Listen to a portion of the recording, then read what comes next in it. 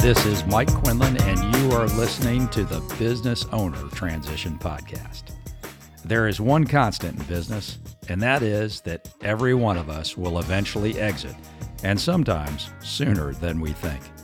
In this podcast, we discuss topics to help you with elite preparation, so when you're ready for transition, you won't just exit, you will join that exclusive group of owners who have accomplished an elite exit. We talk with former owners, exit advisors, and a host of other experts to help you increase the value of your exit, execute it on your terms, and most importantly, do it without regret. So, let's join the show. Hi, everybody. It's Mike, and welcome back to the Business Owner Transition Podcast. I've got a fun show today. Really interesting guy. Yep, it's Gary Bird, and you're going to love this because he's a marketing guy. So it's not going to be PowerPoint slides and numbers and all that kind of fun stuff. It's going to be Gary and a big personality. So Gary, how you doing today? Great. So thanks so much for coming on or having me on today. I'm really excited to talk through marketing and all the cool stuff you got going on. Yeah, that's awesome. And so just so everybody knows, Gary runs a company called SMC National. He's the owner and CEO, and he also runs a extremely popular dental podcast called Dental Marketing Theory. And I will tell you that this guy's everywhere. I mean, he is on main stages. He is the man when it comes to these large venue dental gatherings. And not only that, but he's known as the guy, and his company is the company to help dental business owners get traffic in the door. The important part of what we're going to do today is, while we're talking about dental, all of the listeners out there that are manufacturers, they're service providers in different areas, everything we're going to talk about applies directly to you as well. So Gary, tell me a little bit about SMC National, and also tell me about this, about Dental Marketing Theory. I know it's a great show. I've listened to part of it. Yeah, thanks so much. And I'm excited to have you on. I think you come on in a couple of weeks, so we're excited to have you on there. But we are SMC National is a dental marketing company. We work with people who want to grow their groups or their practices. And our company why is that we're always growing. It's really important to us that our team is always growing personally and professionally. We take company culture extremely serious. We were remote before remote was cool. We have about 100 team members, which makes for a unique management opportunity. I'll just say that. And but we have an amazing team, and that amazing team, we take really good care of them. And they, in turn, take really good care of our clients. And their goal is to help our clients to make sure they're always growing and their team's always growing. We do that through clear data, so we can help hold people accountable and help people be the best version of themselves. And then from there, by default, our company will grow. So we've been on the Inc. 5000 fastest growing company list the last 2 years. We got about 100 team members or so, all scattered across the U.S. And that's what we do. We got started in 2008 during a downturn. I actually had a job. So I was one of those entrepreneurs that didn't know what entrepreneurship was. So every year I would jump to a new job because I just would get bored. I was like, okay, cool. I've figured out what you want here. And that's super boring. So I'd go to the next job and the next job and the next job. And finally I had a job, and it was just so boring. And it was that year time frame. And someone said, hey, you should start an email marketing company. And this is 2008. So keep in mind, businesses weren't really emailing their customers at the time. Social media wasn't used for business at this time yet. And social media was just becoming popular just for person to person. And there was no text messaging to your customers. So if you wanted to reach your customers, you had to send postcards or pick up the phone and call them individually, all very expensive. So I said, yeah, this is a great opportunity. Yeah, I'll do this. So I quit my job, and then the economy crashed. So for the younger folks out there that don't remember that, here's what was happening all around me as I'm trying to start a business. Businesses are literally closing their doors. Restaurants were closing like crazy, and everybody was losing their house. It seemed like I knew at least 20, 30 people that lost their house just personally, and it was happening everywhere. So all these houses are foreclosing, businesses are going under, and I'm starting a business. And what actually seemed like a really bad thing at that time actually turned into be a huge blessing for me, because everybody at that time was paying about $6,000 a month for phone book. And it wasn't working anymore because there's this thing called Google now. And so, but there was not like an alternative. Like people didn't know how to use the alternative. So I came in and I said, hey, I will make your slowest day your busiest day. And they said, how are you going to do that? If you fill out these email pads, there was no tablets back then or anything, no POS system to capture all this yet. If you fill out these email pads, I'll come by and collect them. I'll enter them for you, and I'll take all your weekend customers and get them to come back during the week. And it worked like gangbusters. And it was $200 a month compared to paying $4,000 a month. And I was driving more business than the phone book was able to drive them. And it was recurring business. And then I learned how to cross promote people. So I'd say, hey, I'm going to send an email out and we're going to cross promote these businesses. So now we're getting in front of other people. Well, really quickly, I realized that this was a great opportunity, but I knew that I couldn't do email marketing forever because I knew someone would come out with a software and people could do it themselves and just make it really easy. So we started adding services, and eventually we had a full-fledged company, and I met a dentist, and that dentist said, "Hey, dentistry is really hard to market in." I said, "Okay, well, we're willing to give it a shot if you're willing to give us an opportunity to work with you." And they went from about $90,000 a month to about $450,000 a month over a couple years. During that time, as he was growing, we still work with him. That was about 10 years ago. As he was growing, he started referring me to other dentists, and we started to basically just build out a whole dental division. The dental division got so big that we ended up splitting the company. I went and just focused just on dentists, and that's what SMC National is today. And that's kind of how it all came about. So yeah, that's my story. And dental marketing theory was I wanted to talk to people like yourself, people who are in the dental industry, who have very unique stories of how they solve problems. And one thing that makes dental very unique is everything's so data focused, right? So everything's around data, and I love data, and I'm a huge numbers guy. But dentists are like to the next degree, right? They love data, and so every time I listened to a podcast, it was always just like it was listening to a math class. So I said, okay, well, I'm going to bring people on, and I'm not going to do that. I'm not going to talk about numbers. There's plenty of people out there doing that. I'm going to talk about your entrepreneur journey. Why'd you get into dental? How hard is it to run a business? What's successful for you? What's failing? And that's gone really, really well. It's been received well. We get a lot of good information from it. I try to get people vulnerable and talking about stuff that is hard, not just all the good stuff. As in marketing, everybody always just talks about the good stuff. So we try to focus on that. It's not a show about marketing, really. It's more of a show about what's working for people in the dental industry and what's not, and what direction the industry is growing. And we have some of the biggest names on there. I've really been fortunate to be able to get people who I never thought would ever want to come on my show. And really, when I started it, I was just like, I just want to do this so I can talk to people, so I can learn. It was really just a learning platform. But now people are listening, and we have thousands of people and listening all the time, and it's really awesome. Yeah. Well, I look at it this way. It is such a great and fun way to connect with people and actually educate them. It's on my show. I don't let people sell anything. I force them to actually teach people stuff. It's after being a flight instructor for 20 something years in the Navy, it's much more about seeing people be successful that really kind of makes me happy. But you said something just a moment ago that I think let's explore for just a second, and then I'm going to ask you about what your thoughts are on the dental industry. But you said to me just a second ago, you started in 2008 during downturn, and I often see CEOs that I do consulting with have the tendency to want to cut marketing and sales budgets at when the downturn happens. Right. And so I know you've got a good quote on that coming I from do, yeah. Henry So we were Ford. just talking about that. Henry Ford said, "A man who tries to stop advertising to save money is like a man who stops a clock to save time. It doesn't work, and it actually is going to have there's a huge ripple effect. And I've seen this happen where people will stop marketing because our numbers are dropping. So you cut your marketing spend because that's easy to cut, and there's an external vendor, so it's like doesn't rock your culture or anything like that. But then what happens is that feels good. So now you're profitable again.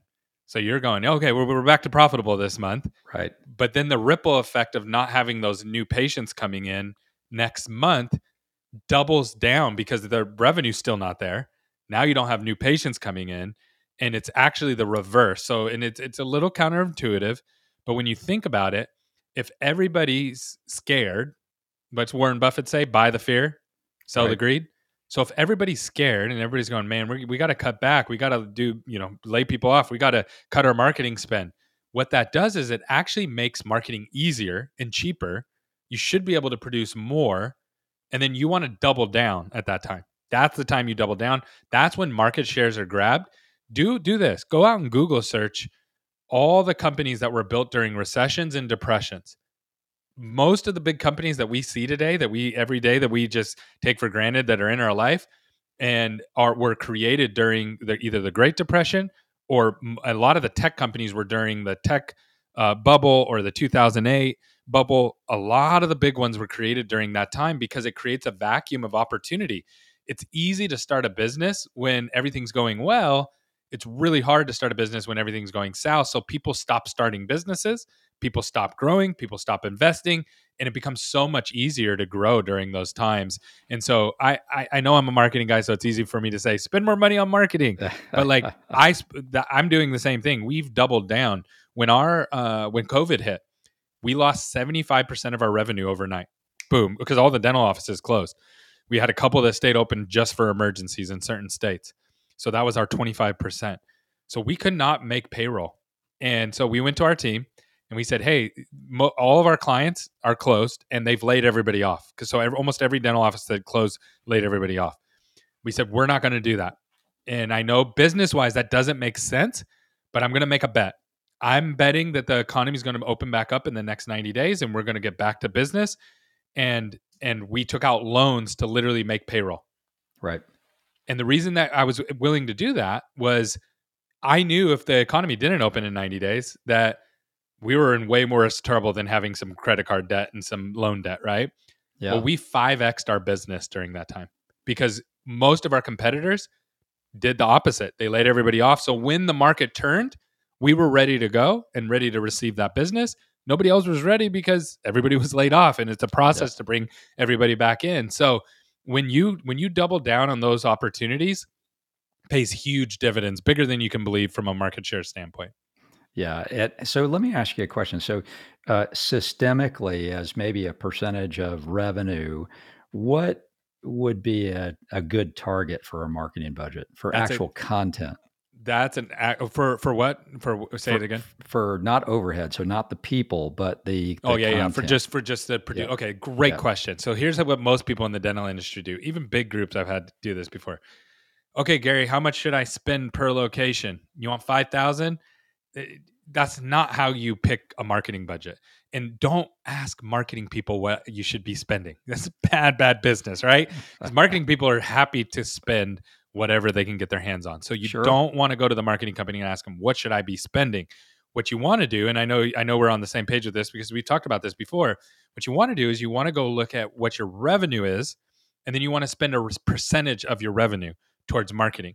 Now, in dental, these are loose bands, so it's not always true for everybody, and it depends. Are you in pedo Medicaid versus GP versus implants versus ortho? Like they're all different, but I'm just going to give you some loose bands. So 1 to 3% is basically like, hey, I'm just playing ball, right? Like you're out Mhm. there, and you might get some good results from that, but that's just you're dipping your toe in the water. 3% to 5% is, hey, I want to grow. I'm taking this seriously. I know what channels I'm investing in, and I'm expecting growth from this. And then anything above that, like when you get to 6 to 10%, is I'm expecting massive growth, and my operations is expecting massive growth. And so, like an example of that is you just hired a new associate. They have no business. They have no way of producing results from a treatment standpoint unless you load them with new patients. That's when you're going to want to ratchet up that budget and want that potential outcome.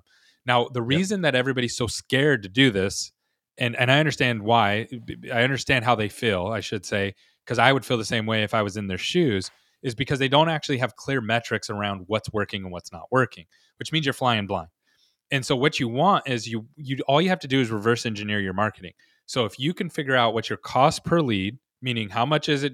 You watch Shark Tank, right? Sure, You sure. watch Shark Tank. So what's the first thing they ask everybody? What's your cost per acquisition? How much does That's it right. cost to? And when you don't know that number, they slap you pretty hard on that show.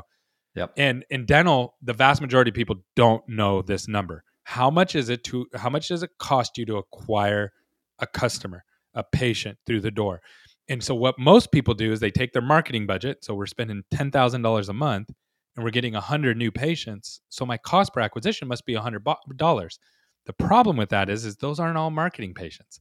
Yep. Some of those are patient referrals. Some of them are drive-bys. Some of them are doctor referrals. The reason you can't apply that marketing budget to that number is because those other numbers aren't going to scale as you double or triple your marketing budget.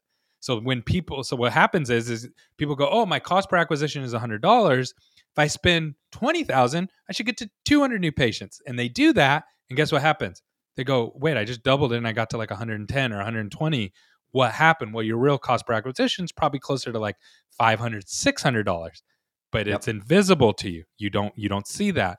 So once you get real control of your cost per acquisition and you work with a company that can actually show you that, it changes everything, because then it's just math. Then it's cool. We spend 10,000 and our cost per acquisition is $200. So if I invest another $2,000, I'm going to get 10 more patients through the door. And then the levers to pull when to pull them. It changes business. It makes it so much easier to be effective. Yeah. Well, so what you're saying, and some of the, and just in simpler terms, is that instead of peanut butter spreading your marketing budget across the general population of possible customers, right? Yeah. Let's first identify who our ideal target client is, and then surgically strike our marketing budget to that demographic. Um, and I think that it's interesting also in dental. You mentioned it just a second ago. Is that all of these subspecialties in the industry? You can't just say my dental marketing budget is X. No. Nope. Yeah. So the way I describe it to people is usually most people are net fishing for their marketing. Mhm. So what happens when you net fish? You throw a net out in the ocean, you get some of the fish that you want, but you also get hundreds of creatures that you didn't want, right? So Right. that's what most marketing is in dental. And it's scary to stop that because you don't know what's going to happen if you stop that, because you don't have clarity around what's actually producing and what's not. What I like to do is more like deer hunting. You see a buck, you have one shot, and you either hit it or you miss it, but it's extremely valuable every time you hit it. And if you do that enough times, you gain confidence, and that's 100. Yeah, that's the core of why people fail in their marketing. And then to your point, the avatar is huge. So who you're actually serving really matters. It makes all the difference in the world if you understand what kind of patients you're trying to reach. And this is another mistake that I see people make, is they go to the marketing company and say, well, you tell me what kind of patients I should get. That's, again, you don't want a marketing company picking that. If you ask me, I either want to do pedo Medicaid because I can get those patients through the door in huge volumes for really cheap, Mhm. or I want to do all on fours because, yeah, the cost per start's $1,000 or $1,500, but I'm getting a 15-to-1 ROI on it. And you might go, well, I don't know, I don't like doing either of those treatments. Right? So that's why you don't ask the marketing guy. What you want to do is you want to get really clear on your clinical model. And so what's your clinical model? What are you trying to run? And people try to do everything too soon, and that really messes you up, because you can't, trying to have one practice that you do. I just had a talk with a guy and they had everything from pedo all the way up to all on four in the same practice. And he Yep. was like, how should I break down my marketing? And I said, you need to start splitting some of this. Some of this we can talk about and some we can't. It's kind of like doing Chuck E. Cheese with like golden sacks, right? Like I wouldn't Yep. mix their marketing together and go, yeah, we have it in the same place. You're going to get to your Chuck E. Cheese pizza and then you're going to go upstairs and do your investing. That doesn't, those are two different avatars. So you got to really be wise in how you pick your avatar, because one avatar will scare away another avatar and vice versa. Yep. Well, we talk often about, well, we talk a lot. We talk on every show about the I'm Good checklist because it's central to building transferable value in your business. And it could be a dental related business, it could be a manufacturing related business. Mm-hmm. But, I'm Good Checklist. It's interesting because you're hitting solidly into three different places. So I is increasing cash flow. By virtue of doing what you do, we should be able to increase cash flow. The M is institutionalizing transferable management and staff. The first O is optimizing financial statements. And here's another spot where you are, which is documenting operations and processes, and not just document it, but optimizing those processes. And marketing is a process. It's not just kind of a broad application of dollars that you hope the right things happen. Yeah. But what you can do is you can affect the last element, which is D, right? Which is diversifying the customer base, or diversifying the payee base, or the type of service delivery that is being generated. So I could go to you and I could say, "Hey, listen, my client, Dr. X, is highly concentrated in the type of client they're serving. We need to generate some diversification. Gary, let's talk about that. They're willing to do these different things. Now let's talk about how we can actually create that client diversity." Yeah, I love that. So this is like business 101, right? So what you want to do is you want to add what the next step is in the patient journey. So like I sell marketing. So one of the things that we add on to our services is coaching. So if you can't answer the phone, we're going to say, okay, well, we have a phone coach that can help you convert that, because that's the natural next step, right? So if you are a GP, if you're a general dentist, then or any business, whatever business you are, and you sell something, you sell a service or a product, what's the next step in that product? What is the next thing that the customer is going to want, or the patient is going to want? So again, using a dentist, if you are a general dentist and you're doing fillings and those kind of things, what's the next thing the patient's going to want? Well, Invisalign's really easy to add. Yep. Right? And Yeah. ortho's really that's a really easy one to add. Single dental implants, really easy to add. You're going to have a whole customer base of people who want dental implants. And you're going to have a whole nother different customer base that's going to want Invisalign. So all of a sudden now you have these high ROI, meaning that's a return on investment. So for every dollar you're putting in, you're getting $5, $6, $7 back. And you just added that to your top line. And now there's some complexities that get added to that, right? There's easy ways and hard ways to do this, of course, just like anything. But those are the natural next steps. Now, then when you start to get in and go, okay, well, we want to do full arch, you can do that, but that's going to add a lot more complexity, not just to the clinical model, but also to the operational model and also to the marketing model. And then that potentially, when you go too far out to the right or to the left, again, if you say, well, I want to add pedo Medicaid. Okay, well, here comes 400 new patients this month. Yep. You're going to go, whoa, that's too much, right? So we went too far out to the edges. And so in each category, you can go to the right or the left too far. So that's where you have to really have somebody who understands how to, one, drive these people in, but also how this connects to your operations. So if you've ever marketed before and you've probably used somebody who didn't know what they were doing at one point. What will happen is they'll overwhelm you with a bunch of opportunities that aren't real opportunities. So if a bunch of people start calling me and they're going, "Hey Gary, I heard you can do marketing for mechanics." Well, I'm going to have to waste operational bandwidth on those people, and I'm going to have to tell them nicely, "I'm sorry, no, we don't," or I'm going to get on a sales call with them, and then my sales team's going to go through the process, and they're going to go, "Oh, no, sorry, there's a misunderstanding." That cost you something, right? Yep. That actually cost you something. And so what you want to start to do is not only measure what you want and what you don't want, but then where it's breaking. And this is what we're really, really good at, is understanding where in the process stuff is breaking. And so like, I'll give you an example. I call it the black hole of marketing in dental. And this is in every industry as well. Sure. So, but I just know these numbers in dental really well. You spend $10,000. Okay. The average unanswered phone rate, and I want your listeners, guess what your unanswered call rate is, and you're going to make up a number. And people always say, "Oh, I've heard 100% or 99% or during normal business hours."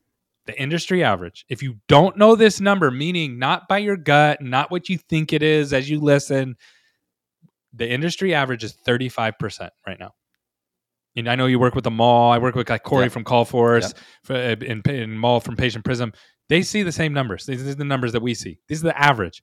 So that means you break that down. And I'm not talking about after hours. I'm just talking about normal, even whatever hours you're open, 35%, because we're short staffed right now. All the offices are short staffed because there's a hiring trouble right now. Yep. So $10,000, that means $3,500 of that goes down the drain, because the second they call and you don't answer, they call the next dentist right on the next list, right? Okay, so now we're at 6,500. Okay, what is the average phone conversion for marketing? And I know what everybody thinks. Everybody says, "Oh no, I know Susan. She does great. I hear her. She's great on the phones. I know she's awesome." But what is her marketing conversion rate?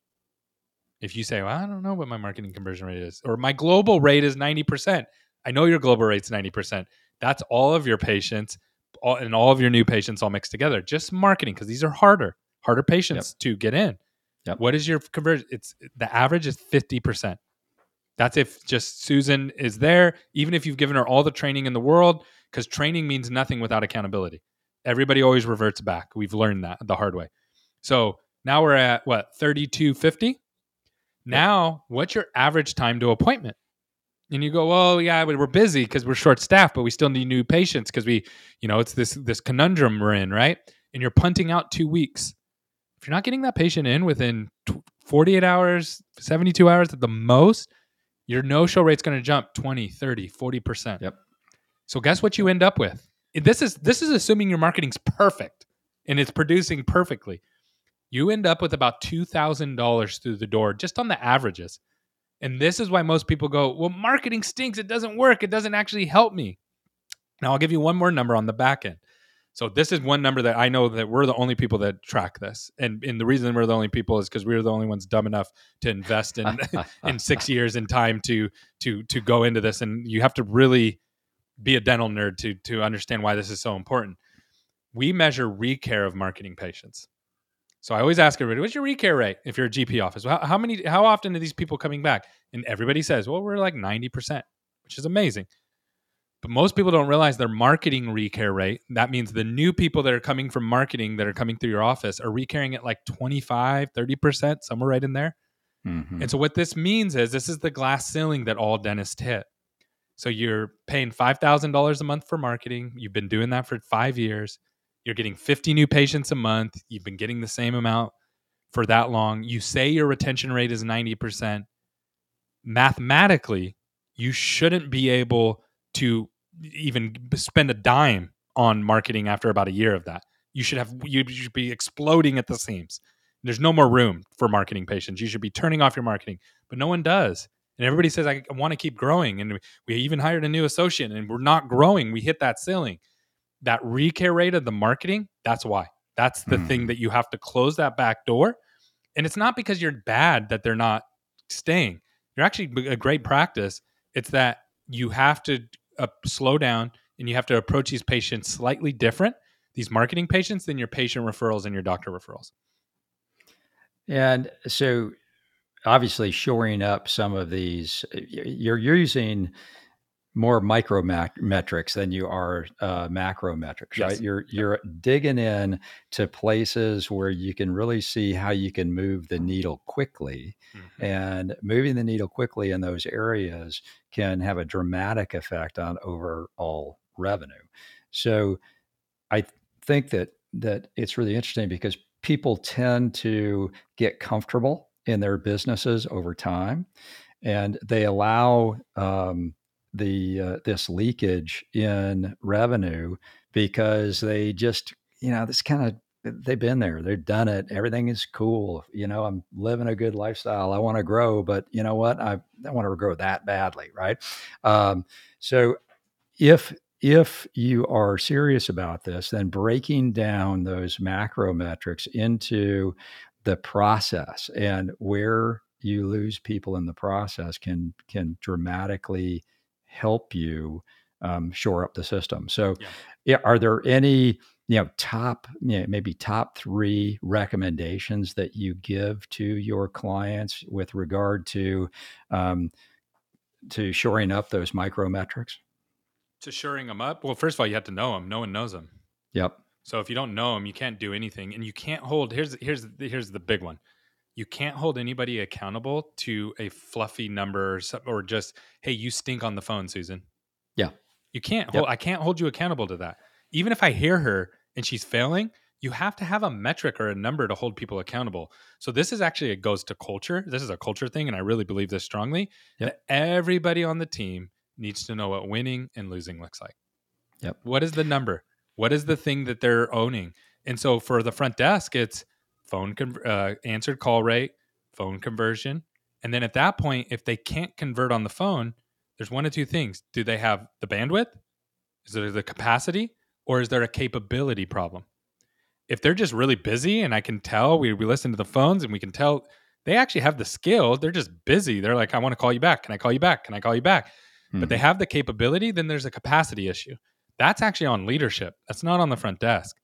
If it's a capability problem, then we run and we say, okay, let's support that. Let's give her the training. Let's give her the tools and say, okay, you're at 50%. We want to get you to 80%, but you're not going to do that right away. Let's just get you to 65% this next month. Here's the tools on how to do that. Here's actual examples on how to do that.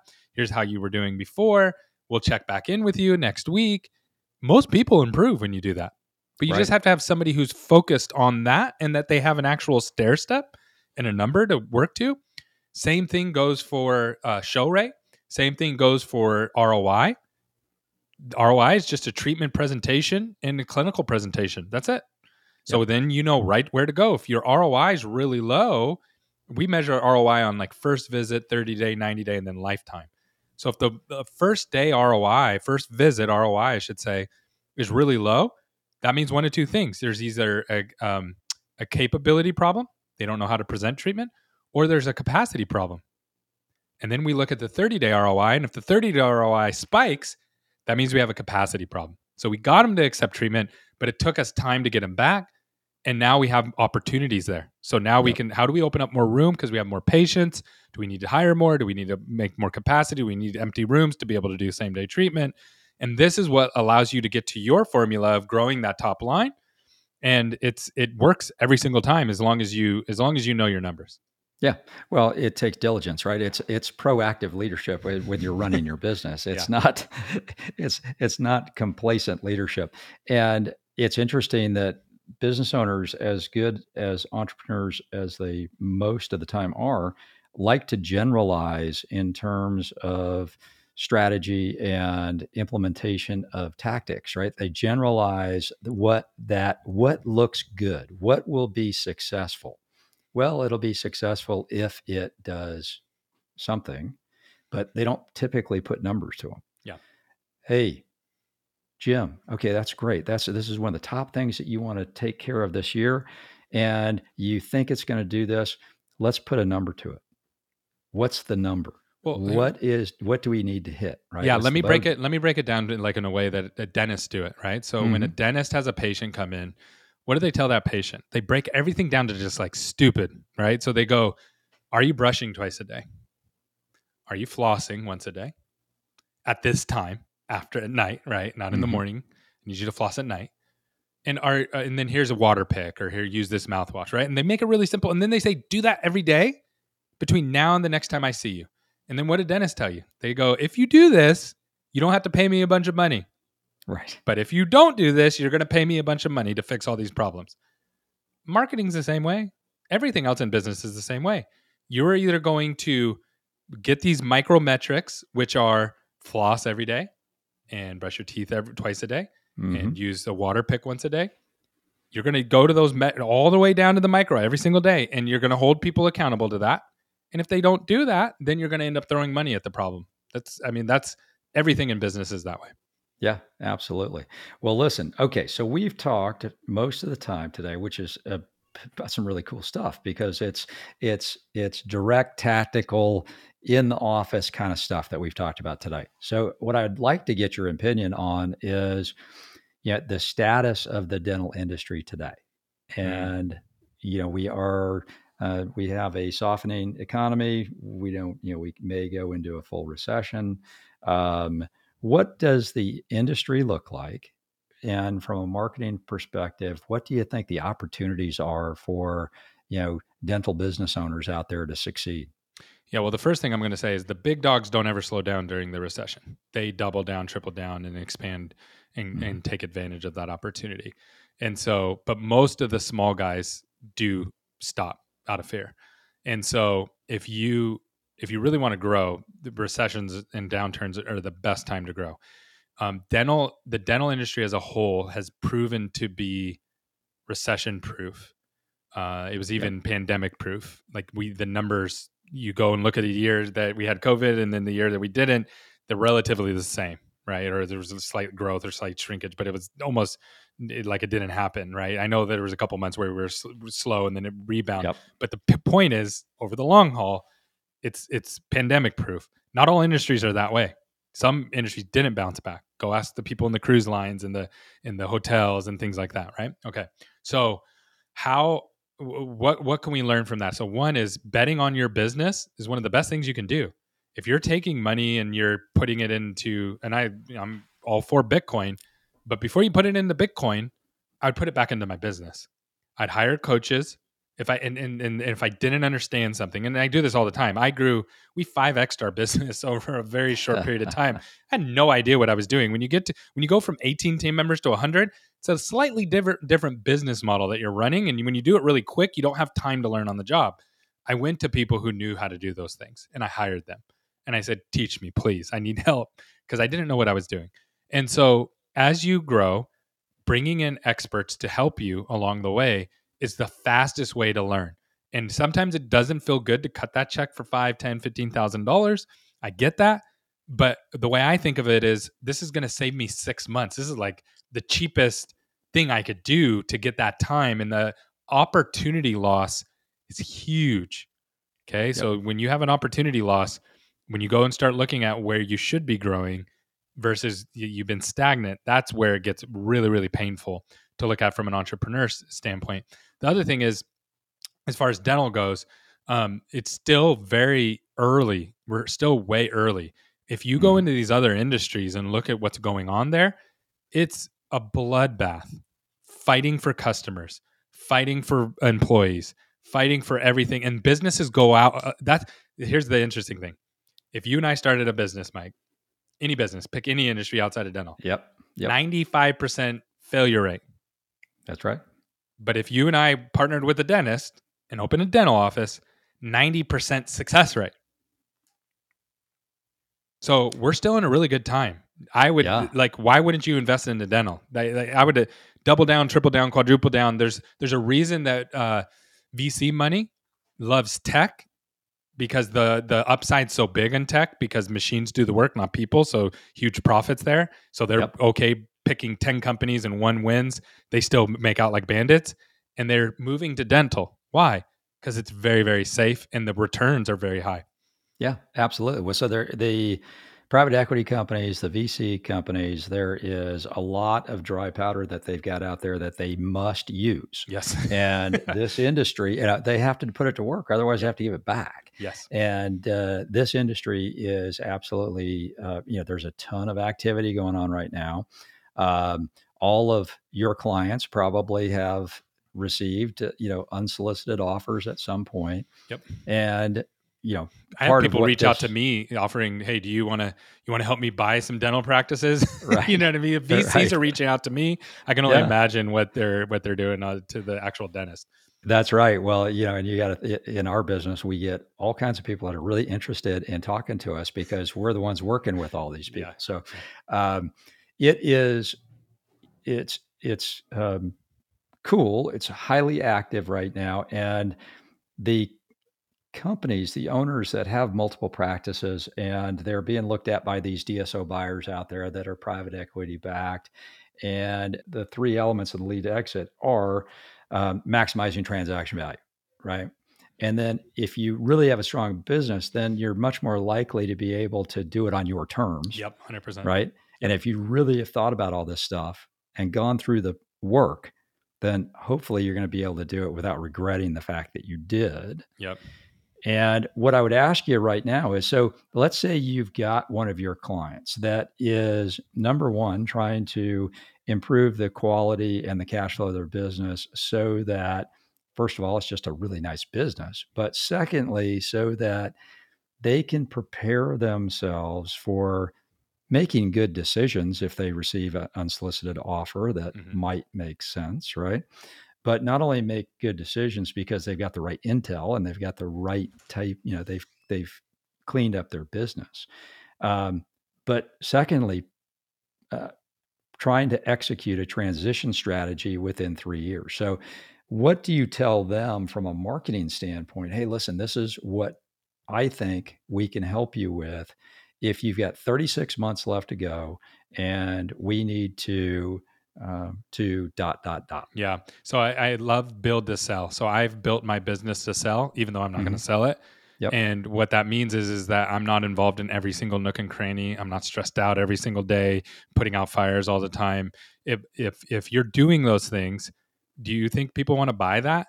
Right? Like, do people want to buy fires, dumpster fires, and people want to buy stress? No, Yep. they want to buy good cultures. They want to buy effective machines that actually work. When I say a machine, just go watch Shark Tank. It shows you how these people think, right? These business people who come in and buy this stuff, they go in and they look for opportunity. So what's the upside opportunity for us? And then they look at, well, how can you acquire a customer? And if you Yep. can acquire a customer and you have upside opportunity, then you're going to have people kicking down your door, and then you get to pick. But if you don't have that, then you're left negotiating with one person and they're in control, or two Right. people and that means they're in control. And so it's much better to have multiple people coming to you rather than you going to one or two people. A lot of people sold during the pandemic when nobody knew what was going on, and people lost out during that time because people got scared, right? It was, and I understand, like, if I was 60 years old and worked in my practice forever and then the pandemic hits, like, yeah, I might be like, okay, now's the time to sell. And I can understand that. I actually bought a house during the pandemic. In the middle of the pandemic, I lived in a house. I was renting it. I told the lady multiple times, "Hey, I want to buy it. I want to buy it." And I'm in Southern California, so it's like hard to find a house. I have a Yep. lot of kids, Yep. and she said, "Okay, I'll sell it now." And during the pandemic, and I knew she thought that she was getting a good deal out of it. Like, she was like, "Oh man, this is all going to tank." This thing went up so I can't even tell you. It makes me choke just thinking about it. How much it went up after she sold it to me, because I took advantage of that opportunity, that fear. And so Yep. if you have 3 years, you couldn't be in a better position with the economy and the political cycle. We got a couple more years left. Like, it's going to be pump fear, and that always causes the economy to slow down. You're in a perfect position. Just build the business in a way that you want to sell, that you would want to buy it. And if you do that, Yeah. that it's going to make your life better. Even if you end up not selling it, it makes your life better. So that would be my advice. Thank you. Well, Gary, so we've had a great conversation today. Did we miss anything? What do you think that the listeners would benefit from hearing that maybe we haven't talked about already? We didn't talk about branding versus lead gen. So this is Hmm. where dentists get lost all the time. They Okay. want branding, right? So they want the billboards, they want the television commercials, they want, their face everywhere, and there's nothing wrong with that, right? There's nothing wrong with that. And the problem is, though, with branding is you can't measure it. There is no output to it, like, hey, what's my cost per lead? What's my cost per acquisition? So you have to always ask yourself, is this a branding play or a lead generation play? And I do a ton of branding. Like, if you're on social media and you're a dentist, you probably see me all the time. And it costs me a ton of money to do that. It's not cheap to do that, to stay in front of people all the time. But I can't say, oh, I got 10 clients from that. I can't measure that. Right. Where lead generation, you can measure all of that. Both are good. But as you grow, you need to be able to ask yourself every single time when you invest a dollar, is this a branding play? Meaning you're going to measure by eyeballs and the influence it has on those eyeballs. Or is it a lead generation play? And that means you can measure cost per acquisition. If you are doing lead gen and you can't measure cost per acquisition, you are guessing. Yep. Yep. All right, Gary, listen, thank you so much. I learn a ton every time I get to talk with you and listen to you educate me. So I appreciate it. And for all you listening out there, if you are in the dental business, you can't be an engineer, you can't be a manufacturer. But if you're in the dental industry and you need somebody to teach you what micrometrics are and to make sure that you've got a good growth rate that matches what your strategy is, then Gary and SMC National are the guys to do it. In the show notes, all of that information is going to be in there. Heck, all you have to do is Google him, and he's going to, you can't miss him. And Dental Marketing Theory, remember that. That's a great show. Yeah, check it out, because you're going to be on my show. So I'm going to do the same thing, because you have a wealth of knowledge on what you do. So when I do the next show, it's going to be me asking all the questions. So I'm looking forward to that. All right. Well, I look forward to that as well. I wouldn't be opposed to coming back out to Southern California. I grew up there. So. Oh, really? Okay. That's right. That's right. All right, everybody. Hey, listen, it's been great. And I look forward to talking to you again soon on the Business Owner Transition Podcast. Have a good day.